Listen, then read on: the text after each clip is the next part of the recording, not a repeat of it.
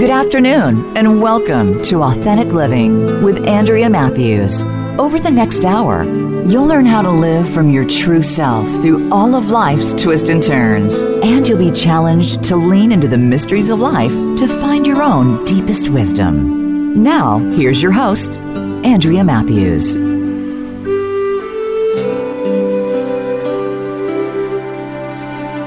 Good afternoon, and welcome to the Authentic Living Show. How safe are you really in a world full of chaos? Here's the other question. What is safety? And how do we get to feel safe, particularly in these times when there's so much upheaval and hate in the world? It seems there's so much fear. There's so much to fear. Then there's so much anxiety right now, individually and collectively. How do we manage to feel safe? And here's the best question.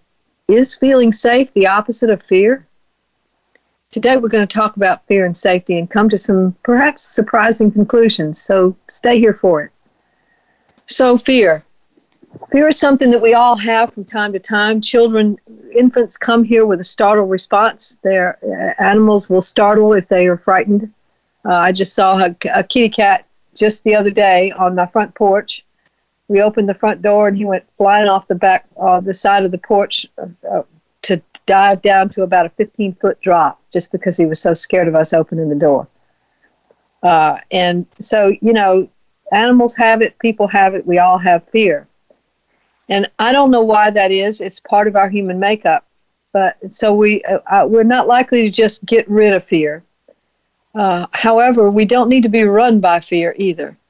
And so there's some kind of middle ground where we learn to walk with fear, sit with fear, be allowed to run our own lives without fear taking over. And so we want to talk about that a little bit today. But before we do that, I want to talk about safety. What is it? What is safety? A lot of times when people are very afraid, they think that the only way to not be afraid is to make everything around them absolutely, certainly safe. That's how people develop agoraphobia. Everything has to be safe. The only safe place in the whole world is in their home. Of course, what we know is that most of the accidents that happen in the home. So the home is not really a safe place either, but in their minds, they're thinking that the home is a safe place and nothing outside the home is safe. They found a safe spot, and nothing outside that is safe. And so they just stay in their home, and that's how they create safety in their lives. That's based in an illusion that it would be unsafe to leave. It's also based in the illusion that it's safe to stay. It's based in the illusion that safety is what we have to have in order to not be so afraid. And so, when somebody's obsessive compulsive about fear, it's because they're trying to lock every door and turn off every oven and make sure all the everything is patted down neatly and safely so that they can feel absolutely certain and absolutely safe. But what if there's no such thing as absolute safety? Then what? Then how do we deal with fear? Well, absolute safety is based in the illusion that I have an idea about what that means. It means that everything is all, cozy around me. Everything is all safe and cozy around me so that I don't have to fear anything. So I've locked everything up, patted everything down, and everything is safe around me. Therefore, I don't have to be afraid. But we hear about people going through terrible things. I heard about something the other day about somebody going through a terrible illness. And yet, even while they were in this illness, they had total peace. So how does that happen? How is it that we can walk through terrible times in our lives and have wonderful peace inhabiting our hearts and minds at the same time? Well, we're going to talk about that today. But the first thing I want to say is that safety, that idea of safety is not necessarily the opposite of fear. So I want to be real clear about that we don't have to have everything patted down and totally 100% locked up secure before we can ever stop being afraid. So that's the first thing I want to talk about. We're going to talk about this both from a psychological perspective and a spiritual perspective today. I wrote an article the other day in my blog, so for those of you who follow me, you may want to know about my blog. You may already know about my blog, but you may not. It has over 2 million readers, and so it's a popular blog. And it's called Traversing the Inner Terrain. Traversing the Inner Terrain, and it's on Psychology Today. So you can find it on Psychology Today and read the blogs there. The latest blog is called Sitting with Fear. And in it, I talk about how we can deal with fear as it comes up. So it's not realistic to assume that we will never be afraid. Even if we have nothing to be afraid of in the outside world, sometimes we're afraid anyway. So sometimes we have irrational fears. And we need to learn what to do with those. And what I recommend in this article is that we learn to sit with our fear. And so I'm taking that strictly from a psychological perspective, and we're going to talk about the spiritual perspective in a minute too. But strictly from a psychological perspective, if you have a constant sense of anxiety and dread things all the time, perhaps medication is one of the ways that you will help yourself to calm down, to be okay, to be able to manage your life. So I am not afraid of recommending medication, recommending psychiatric evaluations for clients that I see, and I do think it helps many times. And so medication may be one of the methods you use, but by itself, it's not enough. There's also some things you can put into your practical everyday life that can help you not be so afraid. But we have to learn to sit with our fear first. We have to learn when fear comes up to start breathing and focus on your breath. Focus on your breath. Focus on your breath. Inhale, exhale, so that you're focusing on just your breathing and nothing else. The fear is still sitting there right beside you, but you're focused on your breath. If you're really panicked, you may want to extend the inhales and exhales out to 6. Count of 6. 1, 2, 3, 4, 5, 6. Inhale. And the exhale is 1, 2, 3, 4, 5, 6. And that helps you calm down. But you're focusing strictly on your breath. And once you've begun to calm down a little bit, you may be able to, and if you're not ready to do this, don't do it. But when you are ready, turn and look at the fear beside you and begin to be able to observe it from a clinical sort of perspective. What is that? What is a metaphor for that fear? Can you give that fear a name? What does it sound like when it starts talking to you? And most important of all, what is it saying? We need to know what our fears are saying to us. If we never figure out what they're saying to us, we're always going to be afraid. So we need to hear what the fear is saying. And then we might be able to mark it down as irrational.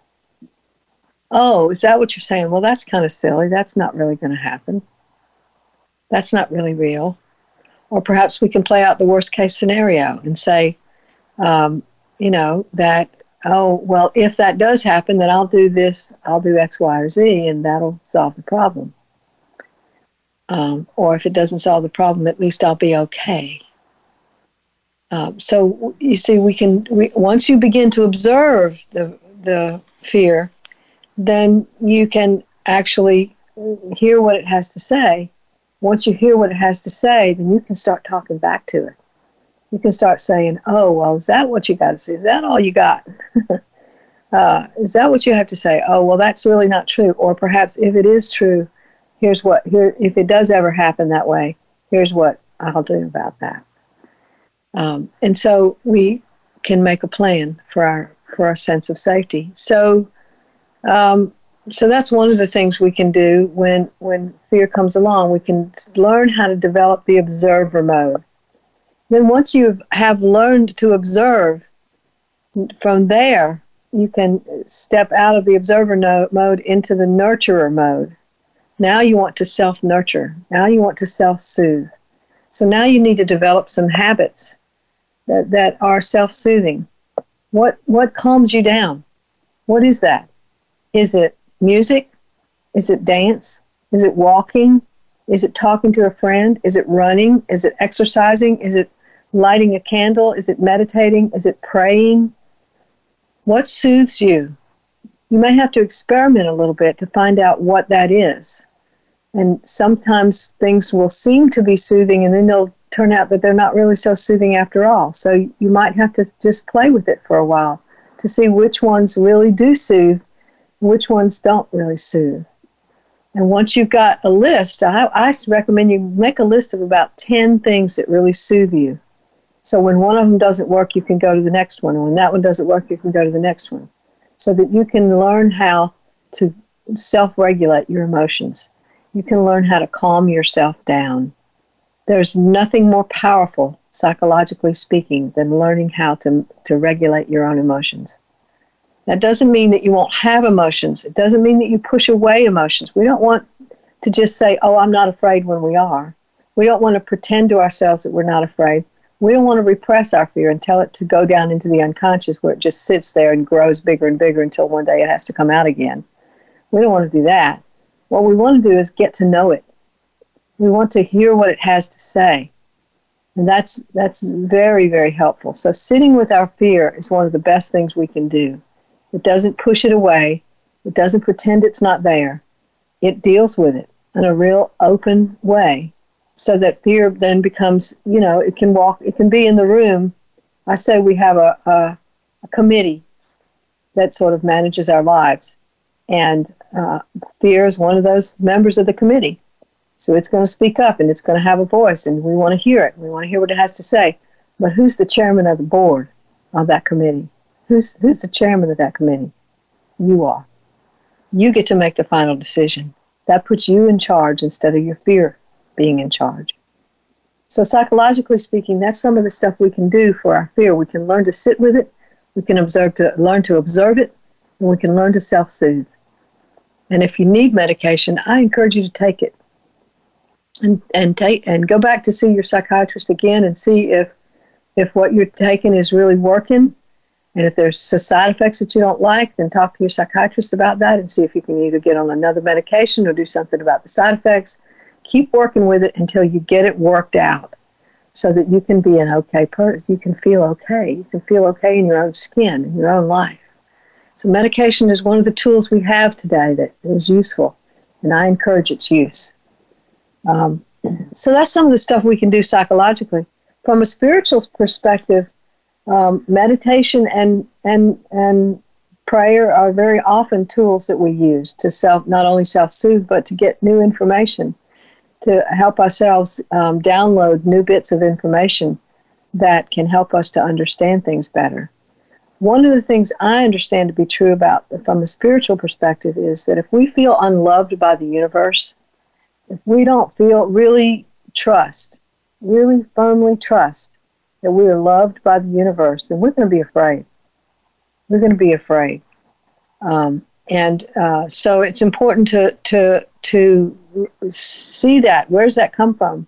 Very often we were raised in homes where we didn't really feel loved.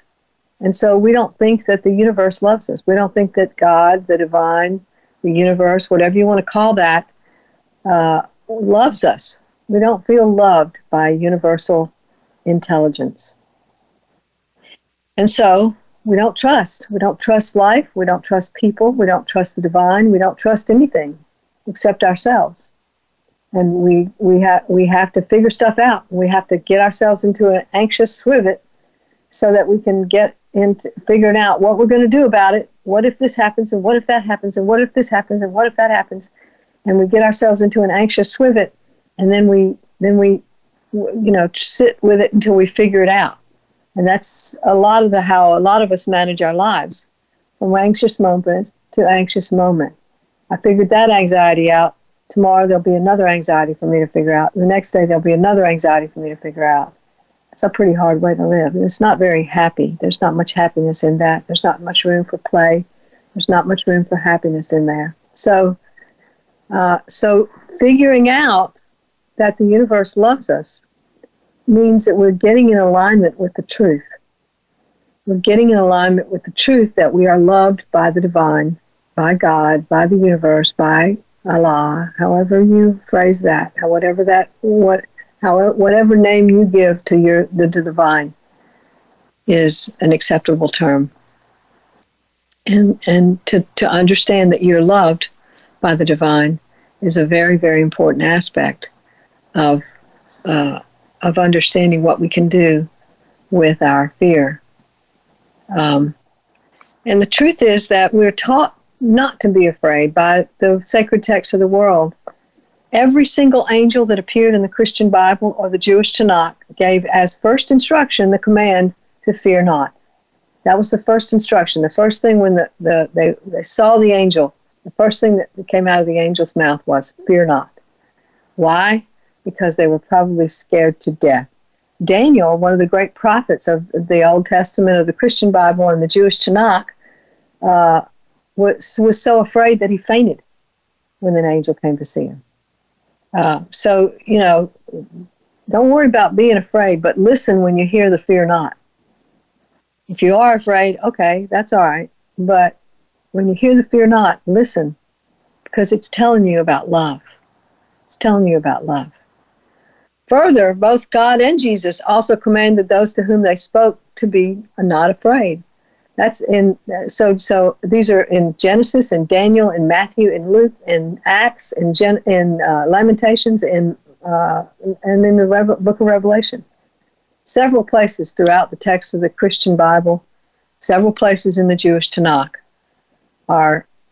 we find that we're being commanded not to be afraid. Well, I'm afraid that we are afraid, even though we're commanded not to be afraid.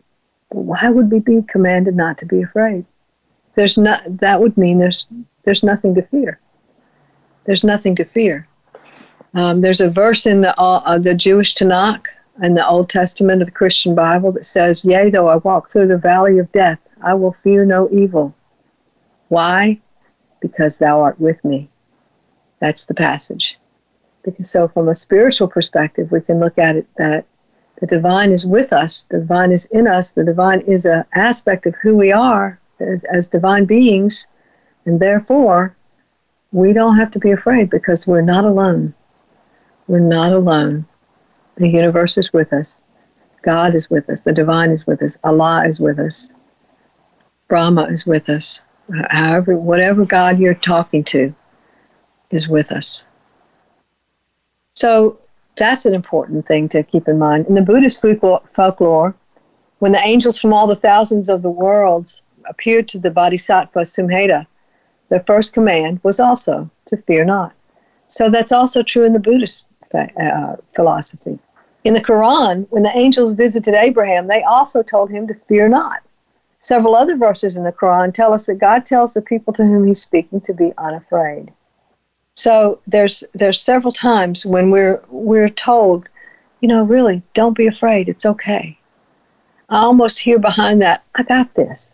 I got this. Don't worry. So we're going to talk some more about that right after this message. Stay tuned for more.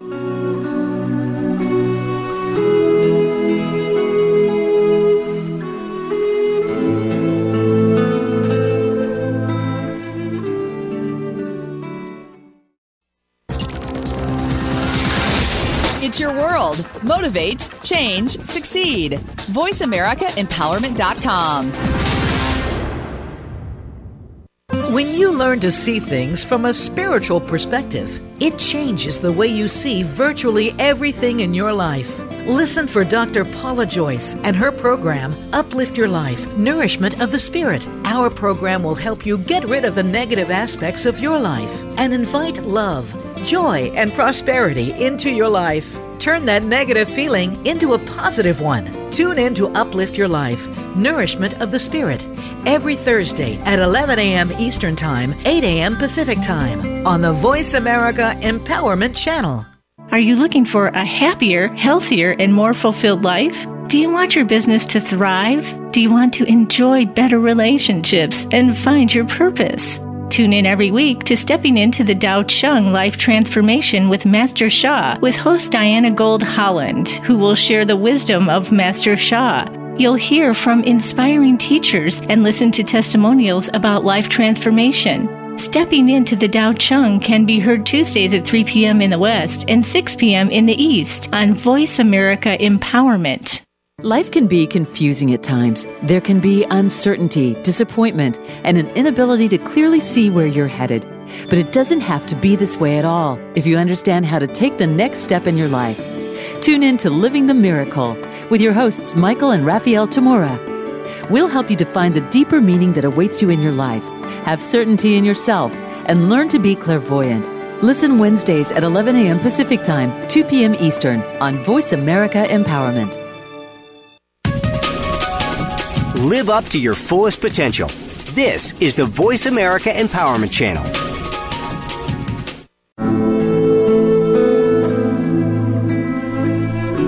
You're listening to Authentic Living with Andrea Matthews. We want to hear from you. If you have a question or comment about today's show, call in now toll-free, 1-888-346-9141. That's 1-888-346-9141. You can also send your questions or comments by email to Andrea@AndreaMatthews.com. Now, back to Authentic Living with Andrea Matthews. And we're back talking today about fear, about the concept of safety, and about what we're going to do about both of those two things. But before we talk any further about that, I want to talk to you about Oprah Winfrey's Super Soul Sunday coming up this Sunday, June 16th at 11 Eastern and Pacific Time. On the show, Oprah talks to a Holocaust survivor, psychologist, and author, Dr. Edith Eva Eger, about her international best-selling book, The Choice, Embrace the Possible. In a gripping discussion, Dr. Eger shares how her traumatic experience at Auschwitz, losing both her parents, shaped her life, her philosophies, and her work as a clinical psychologist. At 91, she reminds us what courage looks like in the worst of times. Dr. Eger helps us to understand that our circumstances don't define what makes us free, and that being free is a choice we must make every day. Dr. Eger shares her healing process and how serving others in her work as a psychologist helped her to formulate a healthy relationship with her own trauma. She openly shares her grief and resilience in hopes that others begin to embrace what is possible for their own lives. So we don't have a clip today. The team at Harpo was unable to get the production ready for us to hear the clip. But I still want to encourage you to get to watch that show. Tune in at 11 Eastern and Pacific, June 16th, to hear Dr. Edith Eva Eger talk about her survival through Auschwitz and how it has changed her life and what is true for her today about resilience. And that brings us back to the whole thing of fear. I am betting that she was scared during some of that time. These are traumas. Traumas frighten us. The reason they're traumatic is because they're frightening. So fear is a real thing, and we are going to have to deal with it in this life. We just don't reach a place where we just never, ever, ever have any fear. We have a very natural and biological startle response that happens when somebody comes up behind us, or when somebody beeps at us in the car, or some sudden shift happens. We have a natural startle response, and that's a part of how we protect ourselves. We startle, and then we figure out what we're going to do to protect ourselves. So it's important to understand that fear is not a bad thing. There's a lot of spiritual teachers out there telling us that fear is a bad thing, that we should not be afraid. But I don't want to teach that fear is a bad thing. I think fear is one of the things we have to deal with in this life. On the other hand, we don't want it to run our lives. We don't want it to be the central force in our decision making. We want to make our decisions based in peace and in truth and in love, not in fear. So we have to learn to sit with the fear so that it can talk with us, so that we can hear what it has to say, and sometimes we can then say, oh, well, that's not even true. And sometimes we can say, well, if that is true, here's what I'm going to do about it. But one of the big things that's true about fear is it's all about the future. Whenever fear comes up, it's generally speaking about the future. The future. Now, if I'm about to have an automobile accident, my fear is still about the next few minutes. When the next few minutes I might have an automobile accident, but that fear may also kick in and help me to do all the right stuff so that I don't get hurt in that automobile accident. So fear is, again, it's not a bad thing. It's just the thing we don't want to run our lives. And so when we talk about what does fear say to us, what are some of the messages fear gives us? What are some of the irrational messages fear gives us? Like I said, most of the time it's about the future. It's about what happens in the future. We are afraid that our image will be shamed. We're afraid of shame. Most of us have some really deep-seated fear that we're going to be shamed. So we don't want to be exposed publicly to anything that's going to shame us publicly. So we have a fear of that. Most of us don't want to have bad things happen, like automobile accidents and fire, houses burning down through fire, or illnesses happen. We don't want those tragic things to happen to us. Unfortunately, this is life, and things do happen. So we can't keep them from happening by being afraid that they will happen. We can't prevent those things. What we can do is be close enough to the divine, close enough in our spiritual walk with the divine to walk through that valley of death without fear. Because, what did we say earlier? Because thou art with me. Because we're not alone in it. Because the divine is with us. And I don't know about you, but I have struggled with a passive divine. An idea that the divine just sits up there and watches and doesn't do anything to help. And that idea comes from old stuff in my family of origin. But it's not really true. The divine is very active in our lives, mostly because we are also divine beings and we are active in our own lives. But also because the divine, in its essence that is bigger than who we are, is also very active in our lives, so that there is a true interaction going on between us and the divine at all times. We can push that away into the unconscious. We can pretend it's not there. We can get out of sync with it and get out of alignment with it so that we don't experience the synchronicity of it. But it's also possible to be in alignment with it so that we do experience the synchronicity of it, and we do feel loved, and we do feel taken care of in some very deep and powerful ways. So what we want to do is have a life that's close enough to the divine so that we are in alignment with that love, and so that we're not feeling fear all the time. So when we're feeling fear all the time, and I say all the time, meaning it literally, when we're feeling fear all the time, we are out of alignment with the truth.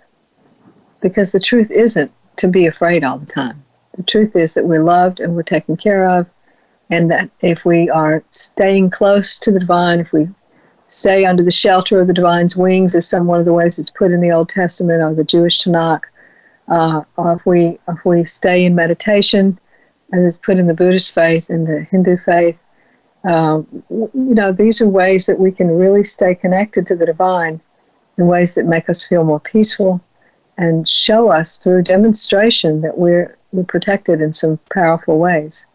Doesn't mean we don't ever get sick or have automobile accidents or have, bad things happen, but it does mean that we walk through them without that fear overwhelming us.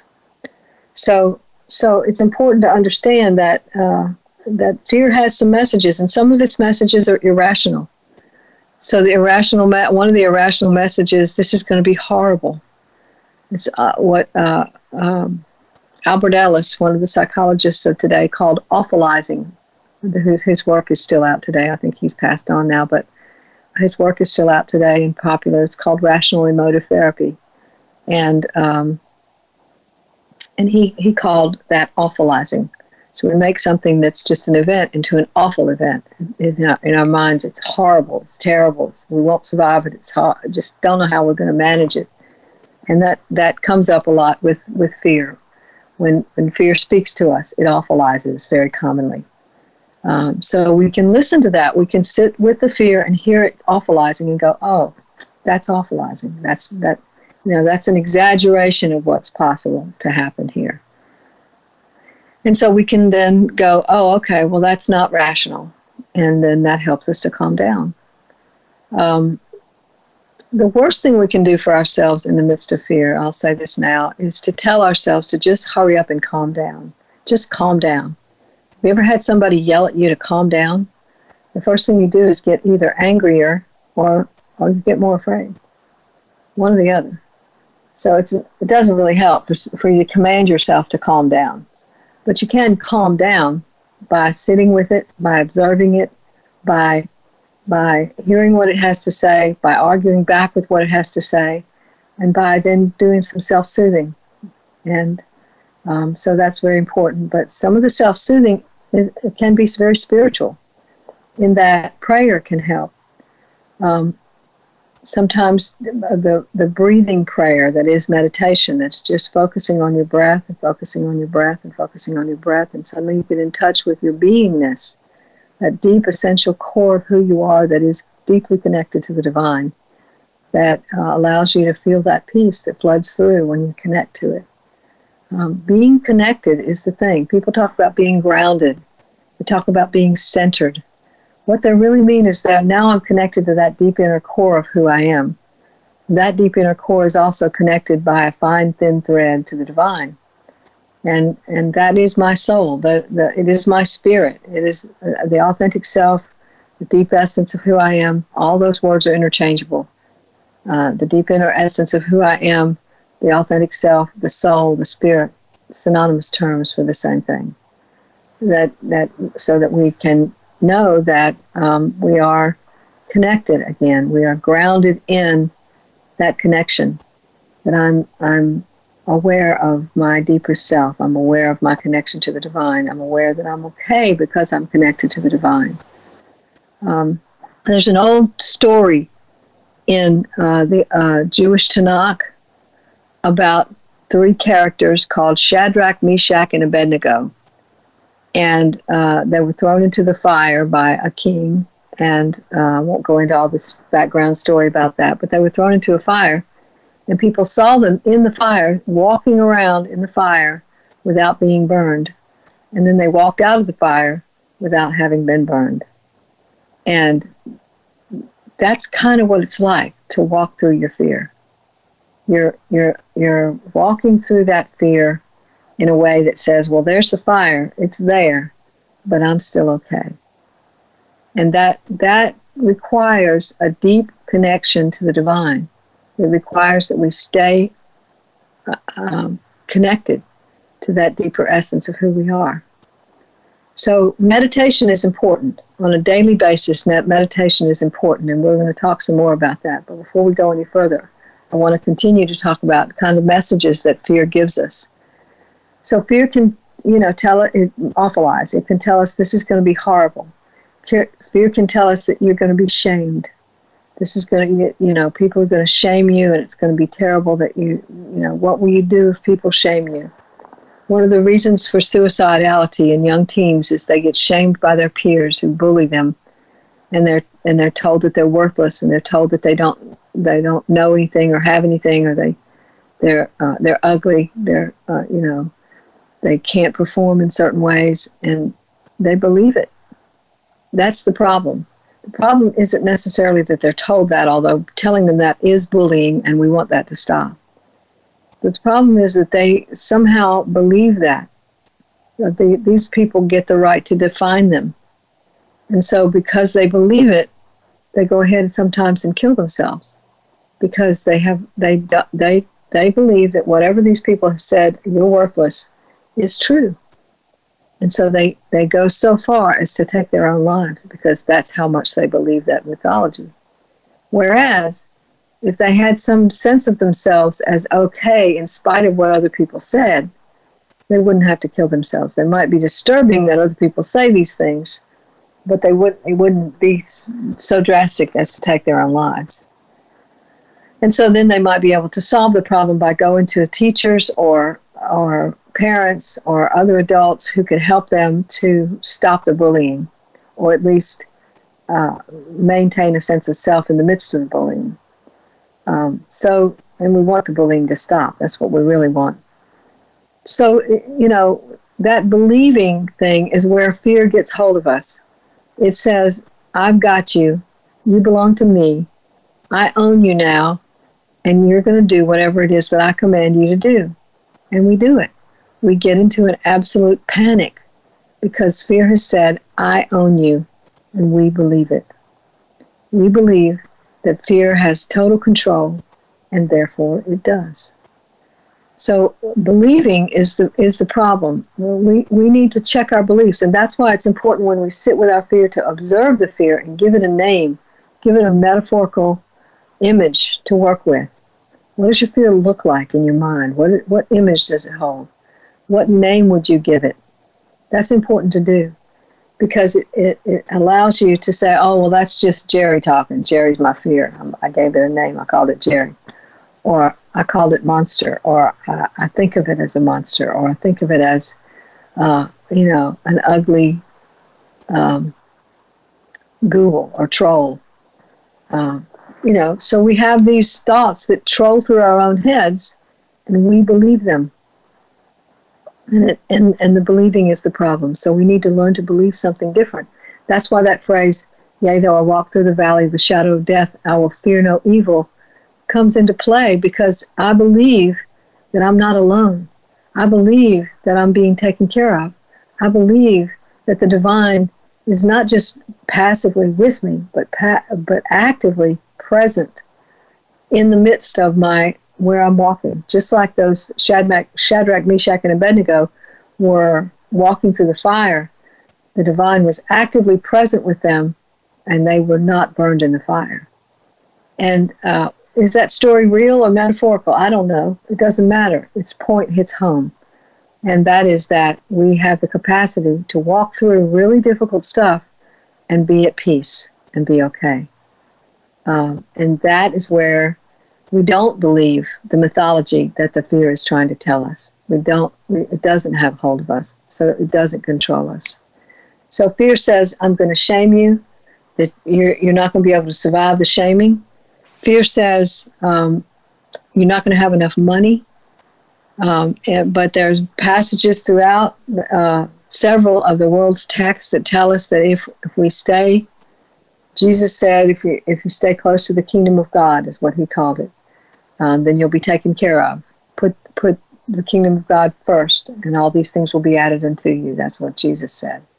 The Buddha, the Hindu, the Bhagavad Gita, other things say that these are things we don't need to worry about.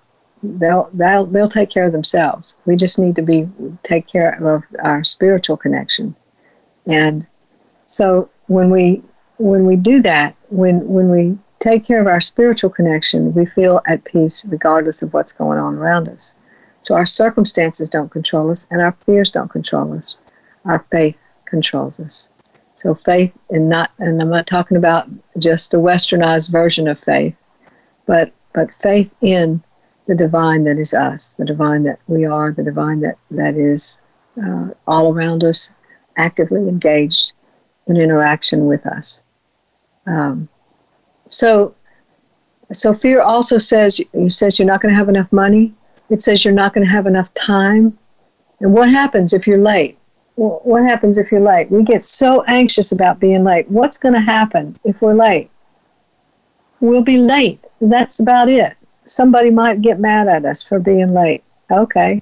And, so what if they get mad? We have such a big fear of making other people mad. So we let that dominate our lives and our choices, and we say, oh my gosh, I can't be late because they'll get mad at me. And what I want to do is give them the power over their emotions and not try to control them with my behavior. My behavior is not meant to control your emotions. So I'm late. Okay, that's me being late. If you get upset about it, that's you getting upset. That's not me making you upset, because I don't have the power to make you upset. I do have the power to decide how I'm going to feel about, my own tardiness. I do have the power to talk to myself and tell myself the truth about my own lateness. And the truth is that if you get mad, that's on you, not on me. That's your reaction to an event, not my creating that reaction. I don't have that power. We can talk some more about that right after the break. Stay tuned for some more right after this break.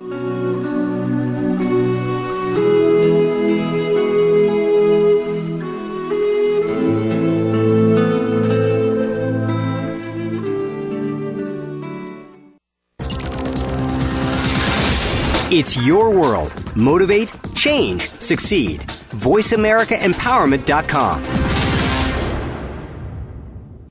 Mental illness affects more people than you might think. Now there's a program that showcases support resources, how many people in our society view mental illness, and how the culture surrounding it is changing. Listen for We Are Hope with co-founder and host Sean Perry.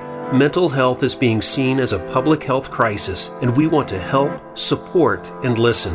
You'll hear the discussions and conversations that need to happen. Tune in every Thursday at 3 p.m. Eastern Time, noon Pacific, on Voice America Empowerment. If you are looking to deepen your understanding of karma, the law of attraction, metaphysics, mindfulness, and intuition, be sure to tune in each week for You, the Universe, the Holistic Mind with host Catherine Potter. Catherine and her insightful guests will show how everything interconnects, explaining concepts and modalities that connect the mind and body. It's a refreshing look at the universe and the laws that govern it. Listen every Monday at 11 a.m. Pacific Time, 2 p.m. Eastern Time on the Voice America Empowerment Channel. Listen for Mindful Matters, Love, Sex, Spirit, hosted by Dr. Dory Lynn. Dr. Dory is coming back, sexy, savvy, and with sage advice from nearly 8 decades of life experience. It's not retirement, it's refirement. It's fun, it's deep. Listening just makes you feel good. If you're looking for straight talk without all the bull in the world, be sure to tune in to Dr. Dory and Mindful Matters, Love, Sex, Spirit. Live every Tuesday at 5 p.m. Eastern Time, 2 p.m. Pacific on the Voice America Empowerment Channel. Make an appointment listening right now. Change your world. Change your life. VoiceAmericaEmpowerment.com.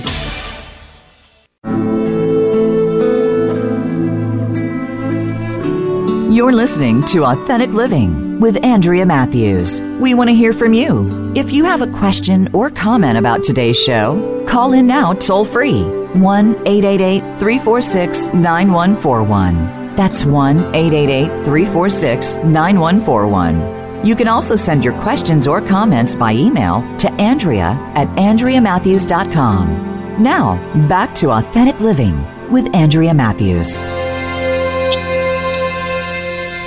And we're back for our final segment, talking today about fear and safety and coming to some different conclusions than those that we commonly come to, that, in fact, safety is not necessary for us to, we don't have to have absolute safety in order to not be afraid.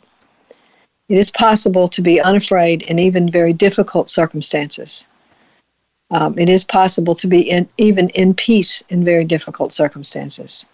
And that's what we want to develop. We don't want to have to wait till the circumstances get just right before we can stop being afraid, because that just postpones our peace. So we want to be able to understand that fear has some irrational messages, very commonly irrational messages. And one of those that we started talking about just before the break was that we can somehow control how other people react to what we do.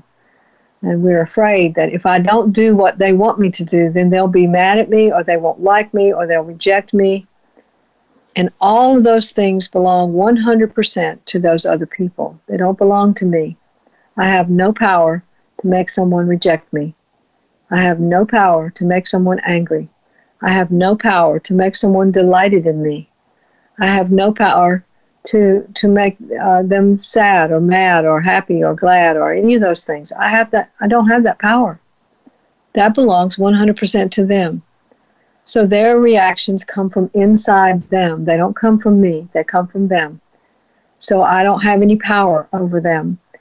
And if I can really, really, really get that, then I'm all of a sudden a lot less afraid, because I don't have to worry about how they react, because that belongs to them. And they might get mad today, and the same thing could happen tomorrow, and they'll be sad, or they'll be happy about it, or they'll be just nonplussed. It won't matter to them at all. So it really is very individual, and it's moment to moment. It's based on their perceptions of life. It's based on their perceptions of themselves. It's based on their perceptions of how people ought to be. It's based on their judgments about people. It's based on all kinds of things that are inside them, not you. You don't have that power. So if we can really, really understand that, then we become a lot less afraid. So that's another thing that fear tells us, is that we should be worried so much about what other people are how other people are going to react to us. We should live our lives based on that kind of fear. And there's so many of us that spend long years of our lives living into some kind of idea about some measurement, some standard that we imagine. And that's another thing we need to understand, is that we're imagining what other people are going to think, how they're going to react. We don't know how they're going to react. They might react one way today and another way tomorrow. But we imagine, because we have irrational thoughts, we imagine that they're going to react a certain way, and we're often surprised that they don't. We're often surprised that they don't. But even if they do, it's not our responsibility. So that fear is very, very present in our daily routines, that we're very commonly very anxious about what other people are going to think, and we try to get our behavior to line up with what we think other people need it to line up to, so that they won't reject us. They'll think we're okay, or maybe they'll even think we're really cool. And so, a lot of our society promotes that idea. The bullying that goes on in high schools and middle schools and grammar schools all over America is often based on the idea that I'm supposed to fit into some kind of standard of operation. I'm supposed to look a certain way. I'm supposed to talk a certain way. I'm supposed to act a certain way. I'm supposed to respond to my gender a certain way. I'm supposed to respond to my sexual orientation a certain way. I'm supposed to do these things, and if I don't do them, there's something wrong with me. And that is an illusion. That's what our society perpetuates, unfortunately, but it's not the truth. And in order to deal with our fear, we're going to have to sit with truth, not lies. Because the fear wants to lie to us. It wants to tell us all kinds of irrational things that are just not true.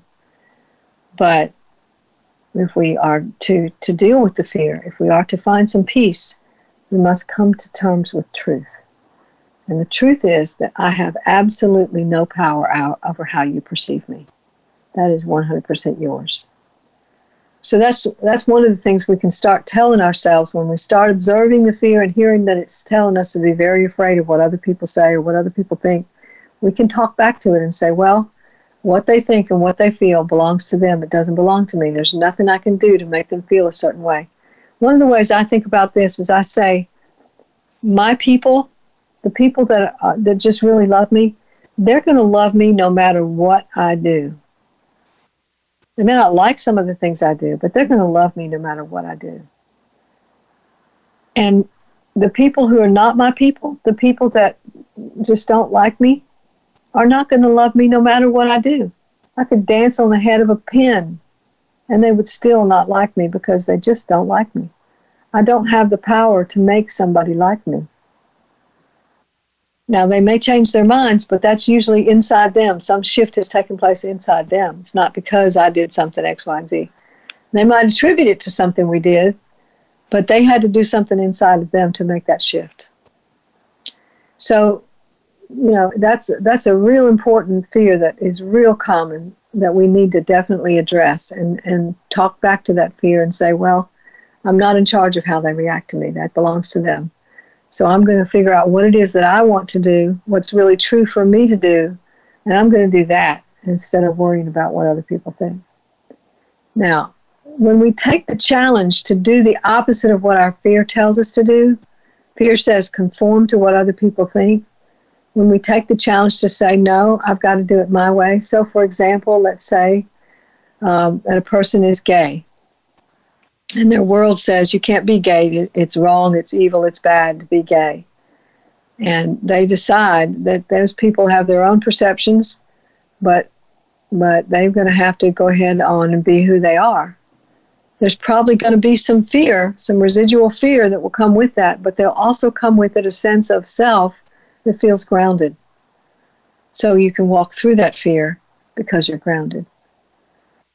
So, that's what we're looking for, is that deep feeling of, okay, I'm okay, even if the world doesn't agree with me, even if the circumstances are not what I thought they were going to be, I'm still okay. And I'm not I have some peace inside me. I'm not just okay, but I have some peace inside me. That's what we're looking for. The opposite of fear is not safety. The opposite of fear is peace. The opposite of fear is peace. So we can have peace, even while you're having some fear. I should say this, even while you're having a little bit of fear, right beside it, you can feel this deep, abiding peace, and that can be compensatory for the fear. So what else does fear tell us? It tells us it tells us we're not good enough, we can't manage it, it's awful, we're not going to be able to get through this okay. It's not going to be okay. And it's predicting our future. That's basically what it's doing. It's predicting the future. It's telling us how the future is going to go, and therefore it lies. Therefore it lies. It doesn't know how the future is going to go. All the what ifs in the world cannot really predict the future. Our fears do not know what the future is going to be like. We don't know if we're going to get sick. We don't know if we're going to get well when we are sick. We don't know if we're going to have a wreck today. We don't know if the house is going to burn down. We don't know these things. What we do know is that I've got a connection to the divine, and I'm going to be okay because I have that connection to the divine, because I walk through the valley of the shadow of death, and I fear no evil. Why? Because I am right beside the divine, and the divine is right beside me. That's the basic core message here. And I love something else it's in the Jewish Tanakh and the Psalms and of the Old Testament, Psalm 23. It says, "Surely goodness and mercy shall follow me all the days of my life." Well, I looked up that word follow, and it's really interesting. It doesn't mean follow at all. It means chase. "Surely goodness and mercy shall chase me all the days of my life, and I will dwell in the house of the Lord forever." So that's very interesting to me when I think about fear from a spiritual perspective. I think about it as a way of saying that there is no goodness, there is no mercy, I'm not going to be okay, there is no loving kindness, there is no divine with me, everything is terrible. That's what fear says. The opposite of that is to say, surely goodness and mercy will chase me all the days of my life. So to me, what that means is even when I'm blind, even when I draw negativity into my life by my misperceptions of life, by not being able to really receive the honey and the dew that is in my life, when I'm shut down and I cannot really receive the wonderful things that are in my life every day, I don't notice that goodness and mercy is chasing me.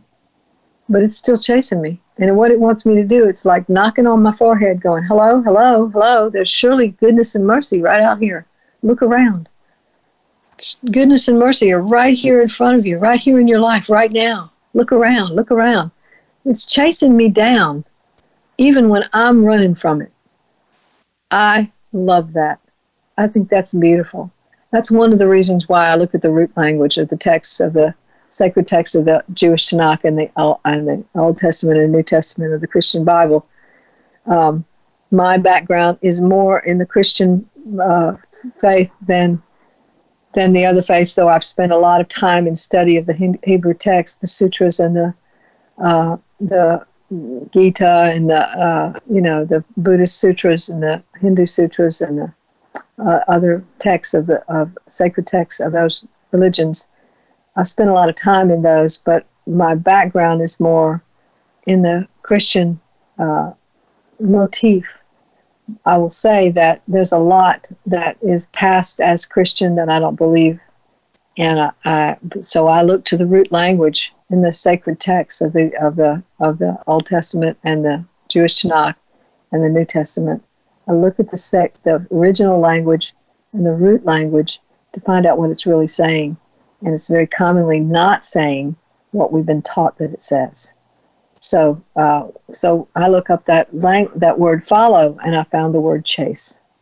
Look it up yourself. You can do that online at crosswalk.com or netbible.com. You can look those things up and see the Greek, the Hebrew language in its original form, and you can look at the words, the many words that can be translated, that could have been translated as instead of the word they chose. Follow doesn't even make sense there. It sounds like those things are coming behind me. Surely goodness and mercy are coming behind me instead of chasing me down. But it actually means it's chasing me down. So yeah, that's another thing you can do to overcome your fear, to let fear not dominate your life, is to look at the sacred texts and see what they say about fear.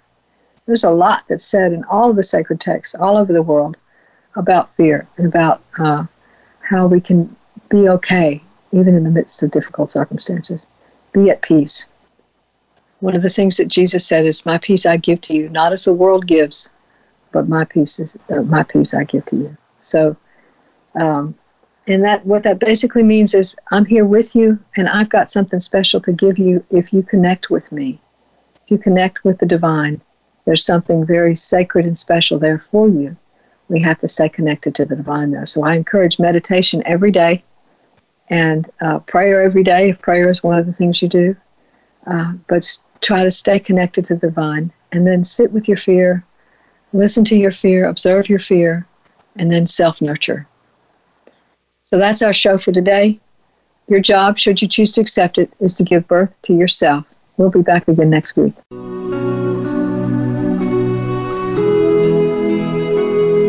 Thanks again for listening to Authentic Living with Andrea Matthews. Join us again next Wednesday afternoon at 1 p.m. Pacific Time, 4 p.m. Eastern Time on the Voice America Empowerment Channel. We'll talk again next week.